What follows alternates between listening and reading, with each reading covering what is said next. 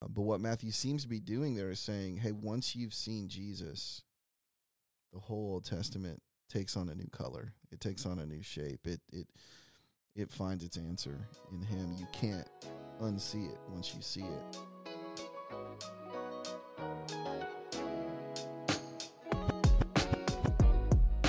You're listening to The Chopping Block, a weekly podcast from City Life Church where we have short, informal conversations about the Bible and the meaning it has for our lives. If you didn't get the chance to catch last week's sermon, I'd recommend going back and giving it a listen so that you can pick up with us where the sermon left off. All right. Can I start that way? Is that okay? Are you Matthew McConaughey? Chopping block. Here we are. Super Bowl week, Pastor Andy. It is Super Bowl week. Do you have your Super Bowl pick? Is it in? Chiefs, baby. Yeah. I saw a great post this morning with a picture of Brock Purdy walking in with his backpack or duffel bag and saying, is it either he's getting ready for a Super Bowl or he's getting dropped off for the youth group lock-in? It's awesome. The disparity between his contract and Patrick Mahomes is pretty alarming. Yeah. I mean, dude's still in his rookie contract. Great story, but give me the Chiefs. Great story. Yeah. But it seems like a sweet kid. Yeah. Well, it's a fun week. Excited to jump into the Sermon on the Mount this Sunday. You're going to be kicking us off. Getting it. That's a new sound effect, folks, just so you know. We have sound effects. And we're going to be jumping into the Beatitudes, and you're going to be helping us think through how to approach the Sermon on the Mount, this really important passage, longest passage of teaching we have from Jesus. Probably the most widely read sermon or portion of Scripture. Yeah. And in history. And really important and also in some ways dangerous because there's maybe right ways to approach it and wrong ways to approach it. But that's for next week, and we'll wait on that. But this week we finished out chapter 4 and looked at kind of the beginning of Jesus' public ministry, the message he was preaching of repentance and the kingdom of heaven and drawing near, him calling the first disciples, and kind of just a overall description of what his ministry looked like in Galilee at that time. But maybe we'll end talking about some of that. I think maybe the most helpful thing for us as we end the first 4 chapters in kind of the major book here, the first major book of the Gospel of Matthew, is just to talk more about what Matthew's been doing. You know, you have in chapter 4, the text you preached this week, verse 14. Well, I'll just read 12 through 15 here. When he heard that John had been arrested, he withdrew into Galilee. He left Nazareth and went to live in Capernaum by the sea in the region of Zebulun and Naphtali. This was to fulfill what was spoken through the prophet Isaiah. And then you have the prophecy here. But this phrase, this was to fulfill what was spoken through the prophet Isaiah. You know, land of Zebulun, land of Naphtali, along the road by the sea, beyond the Jordan, Galilee of the Gentiles, the people who live in darkness have seen a great light. And for those living in the land of the shadow of death, a light has dawned. This phrase, this was to fulfill what was spoken by the prophet, has happened several times already. 7 times so far? 7 times. Yeah, I mean, you've got this one, you've got 2:17. 2:17 from... Then what was spoken through Jeremiah the prophet was fulfilled. A voice was heard in Ramah weeping. Right. Great mourning, Rachel weeping for her children. You have chapter 1, now all that took place to fulfill what was spoken by the Lord through the prophet Isaiah. See, the virgin will become pregnant and give birth to a son, and they will give his name Emmanuel. You have 2:5. In Right. Bethlehem of Judea, they told him, because this was what was written by the prophet. And you, Bethlehem, in the land of Judah, are by no means least among the rulers of Judah. So Matthew is trying to show us that Jesus is the fulfillment of all of these Old Testament expectations. And really, I mean, I think what he's doing is saying he's the fulfillment of all of the longings and hopes of the Old Testament, that all of the prophets were pointing toward him. Right. And it's interesting because Matthew was writing to primarily a Jewish audience, correct? Most believe that. Yeah. And in some ways, his is one of the most Jewish gospels in the sense that he quotes the Old Testament the most. But you also have him taking these passages that others might have interpreted for things like, for example, your text this week from chapter 4. Other interpreters might have already seen this prophecy being fulfilled in the people coming back to northern Israel after the Assyrian invasion. Yep. Assyrian exile, right? Right. So you have Matthew seemingly reinterpreting or maybe further interpreting some of these prophecies. So what's going on there with some of that? Yeah, Bruner had that great line where he says that might have been a fulfillment, but Jesus is the fulfillment. Yeah. And it kind of gets us into a theory of interpretation, which is multiple fulfillments. The idea that there were oftentimes a near fulfillment to a prophecy and a far fulfillment.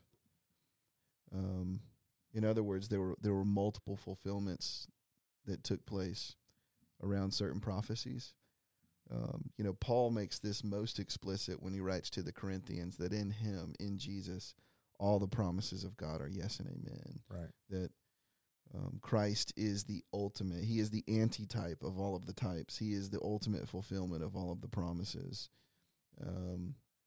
It really, the whole Bible takes shape around him. It's interesting if you go back and begin to dig into some of the contexts of these passages that Matthew is quoting. Some people, like most people, wouldn't have even read all of them as messianic. Right. But what Matthew seems to be doing there is saying, hey, once you've seen Jesus, the whole Old Testament takes on a new color. It takes on a new shape. It finds its answer in him. You can't unsee it once you see it. The one that we looked at Sunday, this prophecy of Isaiah that after these northern Israelites are taken captive, that there's going to be a day of hope that dawns, a light that shines in the darkness. And most people took that as their return. Now Matthew sees Jesus beginning his ministry in northern Israel in this area. And he goes, no, he's the one who's the light shining in the darkness. Yeah. He is the true dawn of hope for these people. Yeah. And for the nation. I mean, same thing with, in chapter 2, Jeremiah prophesies of, the people of Judah weeping and mourning. Well, what's he talking about? He's talking about the Babylonian invasion in 586. He's talking about, Judah being ransacked by the Babylonians. But Matthew reads that story in light of Jesus, and he goes, there's a greater fulfillment of this picture that Jeremiah gives, namely when Herod had all of the sons of Israel murdered that were 2 and under because he was trying to kill Jesus the Messiah. And so Matthew's giving us a way to read the Old Testament. He's giving us a way to put the whole Bible together in a very Christocentric, very Jesus-centered way. Yeah, and we've discussed this some, and we're going to preach a whole sermon about it, but not only is he telling us that these prophecies were pointing ultimately to Christ, he's also retelling the story in some ways with Jesus, right? And that's not something you could maybe, if you didn't know the whole narrative of the scriptures, if you didn't know the story of redemption, you might not connect that right away, but can you help us see some of what Matthew's even doing that in retelling the story of Israel in Jesus? Fancy word here, recapitulation. Yeah. He's recapitulating the story of redemption and holding forth Jesus as now the truer and greater fulfillment of the story. And so we see this probably most clearly in the way that he puts these first 4 chapters together. Starting with the genealogy, that goes back to son of David, son of Abraham. So he's tying Jesus to these promises of blessing and of kingship. And he's holding Jesus forth. He's saying the genealogy now leads us to this guy, Jesus, son of Joseph, who is the Christ. So he's taking us back to that story, the story that starts with the people of Israel, Abraham, who's the father, who is given the promise of blessing. You'll be a blessing to the nations, right? Mm-hmm. And then certainly that leads to David and the promises of the Davidic covenant that David's going to have a son who sits on the throne forever, but it's predicated upon obedience and this father-son relationship, right? Yeah. And Matthew's holding Jesus forth and going, he's the Son of God, son of David, who's going to sit on the throne forever, right? So you have that piece of it. And then you have Matthew using these Old Testament passages of what happened in Israel. Out of Egypt I've called my son. Right. He was calling the nation of Israel out of captivity. He now centers in on Jesus, who had to flee to Egypt because of Herod being called out of Egypt, right? Yeah, Israel. Yeah. Like Israel. And then Israel is called out of Egypt through the Red Sea, the parting of the Red Sea, this great miracle. And then through the Red Sea, they enter into the wilderness. And then the way Matthew tells the story, Jesus passes through the waters of baptism, and there's this, the waters part in the Red Sea, the heavens part, as the Father speaks over Jesus and the Spirit descends. It's, again, this miraculous moment, right, where God speaks his blessing and his approval over Jesus. And then immediately Jesus enters into the wilderness, where he's tested. And so Jesus is being held forth as a truer son. He's the true Son of God. Israel, the Son of God, failed in the wilderness, right? Yeah. They put the Lord God to the test. They doubted. They grumbled. Jesus passes the test. Yeah. And so he's being held up as the fulfillment. How does the blessing that goes to the nations, that God promised to Abraham, come to fruition? Well, through passing the test, through obedience, through submission to the Father's will. Well, that's Jesus in the wilderness, right? And then immediately the Spirit leads him out of the wilderness. And what does Jesus do? Well, he ascends a mountain. And if in the original language, it's actually he ascends the mountain, right? And in Exodus, it's called the mountain of God. Yeah. I don't think that's a mistake. I don't think that's an accident. Matthew is going, Jesus is the truer and greater Moses, who now ascends the mountain like Moses. And then Moses receives the law of God on the mountain. And Jesus takes this rabbinical posture. Yeah. And he begins to say things like, well, you've heard it said. Well, he's quoting the law. But I say to you. Yeah. And he gives us the true fulfillment or the true interpretation of the law. I mean, what Matthew is doing is so explicitly clear if you know the Old Testament story. Right. And you're paying attention. And there was this expectation. Deuteronomy 18, there's a prophecy that the people of God really latched onto after Moses' death, that there will come one from among you who will be like unto me. Moses prophesied this. Yeah. So they were looking for this prophet like unto Moses. In other words, as great as Moses, or maybe even greater. And there just never appeared another figure like Moses in the rest of the Old Testament. And there were certain expectations attached to that. Like through Moses came manna in the wilderness. Yeah. And through Moses came water from the rock. Mm-hmm. And then Jesus shows up and he multiplies some barley biscuits and sardines and feeds this massive crowd. And what's the response? You get this in John's gospel. What's the response to Jesus? This is the prophet. Yeah. This is the one we've been looking. This is the Moses guy that we've been waiting for. You know, in John's gospel, what's Jesus' first miracle? He turns water into wine. He ups Moses. Yeah. Moses provided water. Jesus provides wine, and it's the good wine. Mm-hmm. Jesus is best for, or God's best for last, you know? And so I think what Matthew's doing is profound and significant. He's saying, hey, this Jesus guy is a greater Moses. He's a greater Israel. He enters into that story and he completes it. Yeah. Man, that's so good.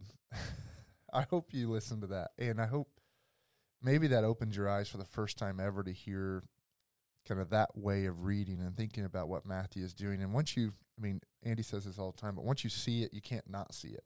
Yeah. Like once you see it, you start to read the Gospels, you see, oh my goodness, over and over again, they're trying to tell you that this whole story is about Jesus. This whole thing has been pointing to his coming, his life, his death, his resurrection. It's all been barreling towards this moment in history. And man, it just opens up the Bible. And it's so much better. The way you just described Jesus is so much better and fuller and deeper than some sort of American evangelical Jesus that airdrops into history apart from his Jewish roots, and he just becomes my friend. No, he's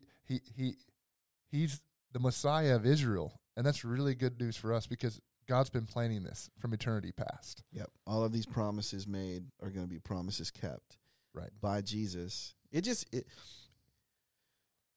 enriches the Bible, though. Like it, you know, you read the Bible in a different way. Right. And maybe something to just help you is like there are times where we read the New Testament and there are explicit quotes from the Old Testament. You know, Matthew's doing that here, you know, in these first 4 chapters. And even there, I think we maybe don't completely understand what's happening. I think for some of us, we may have like this very bomb shelter or this very like grenade sort of a way of understanding prophecy where it's like there's this, you know, there's this promise or this picture and it has to be fulfilled one for one, Old Testament to New Testament, very explicitly, almost like scientifically. You know, and there are a few of those. But often what's happening with a quote from the Old Testament is, and we saw this with Jesus in the temptations. Jesus is taking us back to the story. And he's saying, man, go read that story. So I'm going to quote you a verse. I don't want you to just read that verse. I want you to go back and read the whole context of that verse. Right. I want you to re-enter into that story. That's what Matthew's doing. And then going, hey, now that you understand the context of that verse, bring that into what's happening here and see how Jesus completes that story. He's re-entered that story and he fulfills it. So there are times where there's explicit quotes. We need to go back and read the context and then import that context into the current context of the New Testament. But oftentimes the New Testament doesn't explicitly quote. Yeah. It alludes to a passage or there's an echo of a passage. Like, oh, that kind of reminds me of this story. Or we see that in the baptism of Jesus a little bit. Like the things that are echoed there aren't explicitly stated, but drawn back to the servant in Isaiah and the son in Psalm 2. Yeah. So there are these themes that keep reemerging, you know, so there are echoes from the Old Testament that show up in the New Testament. And then we need to have a working understanding of the concept of types, of typology. Yeah.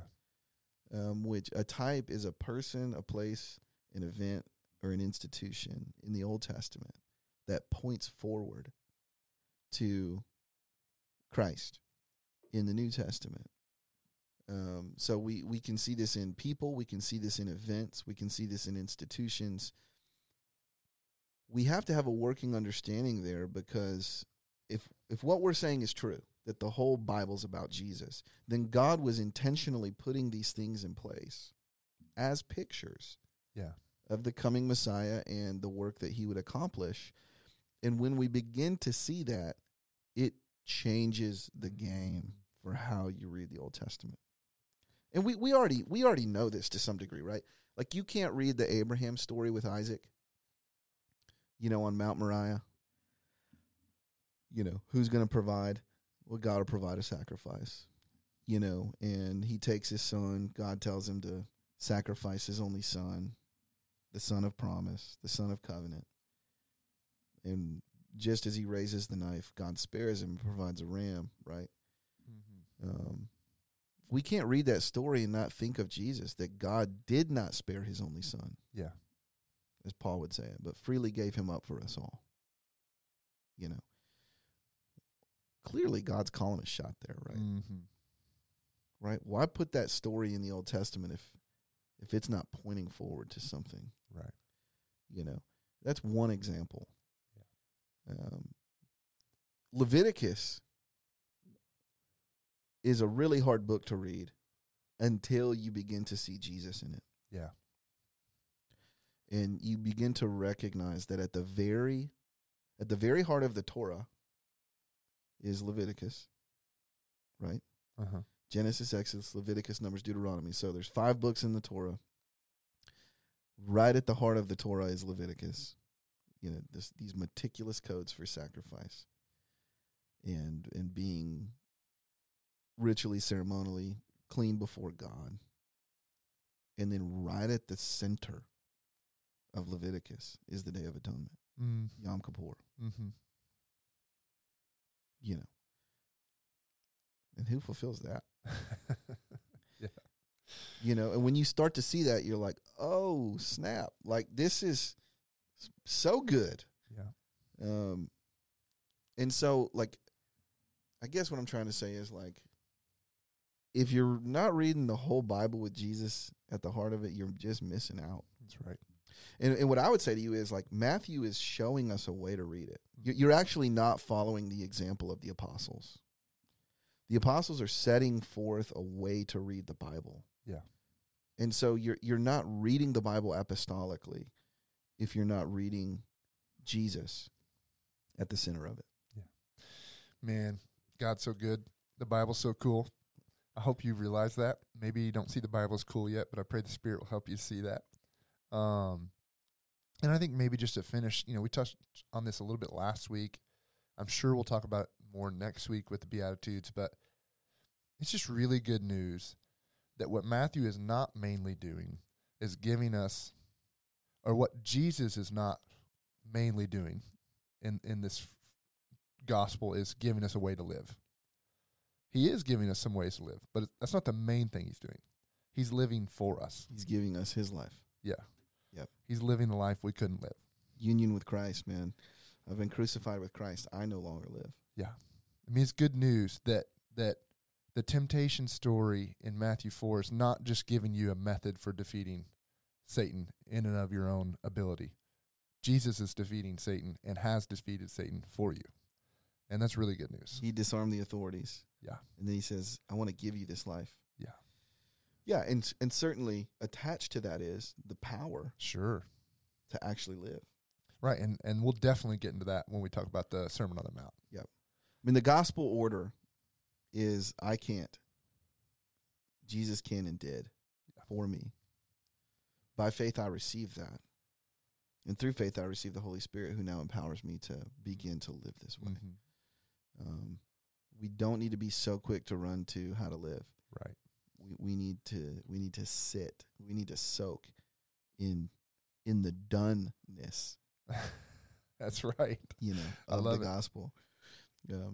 Fundamentally Christianity is not do, it's done. That's right. And then you live out of that done. That's really good news. Well, this way of thinking about and reading the Bible will really unlock your study, your time just sitting in God's Word. And so if you have more questions, we hope you'll ask them.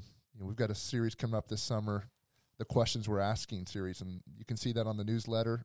If you've got questions about the Bible, if you've got questions about culture, if you've got questions about life, faith, we want to know, and we're going to try to identify themes to preach on this summer, and it'd be great to have more questions from you guys. So excited to get into the Sermon on the Mount this week. Bring them. Bring them. And what we're talking about as we close here, like, we're not talking about Bible codes here, right? We're not talking about like trying to find some hidden message. What we're saying is, like, the whole book's about Jesus. It's about him. And so instead of starting with, what am I supposed to do? Which is how a lot of us, or here's what this means to me. Right. How we're tempted to read the Bible. Start with, who is God in this passage, and what has he done for me in Christ?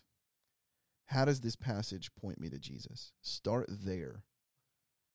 And then you can start to ask the questions of, now in light of that, who does this make me, and how should I live? That's so good. Well, we hope you guys have a great week in Christ, and we'll see you next time.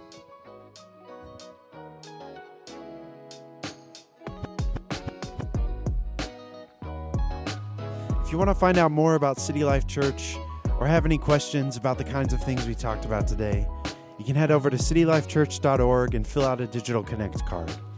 We'd love to reach out and stay in touch with you. Thanks for listening.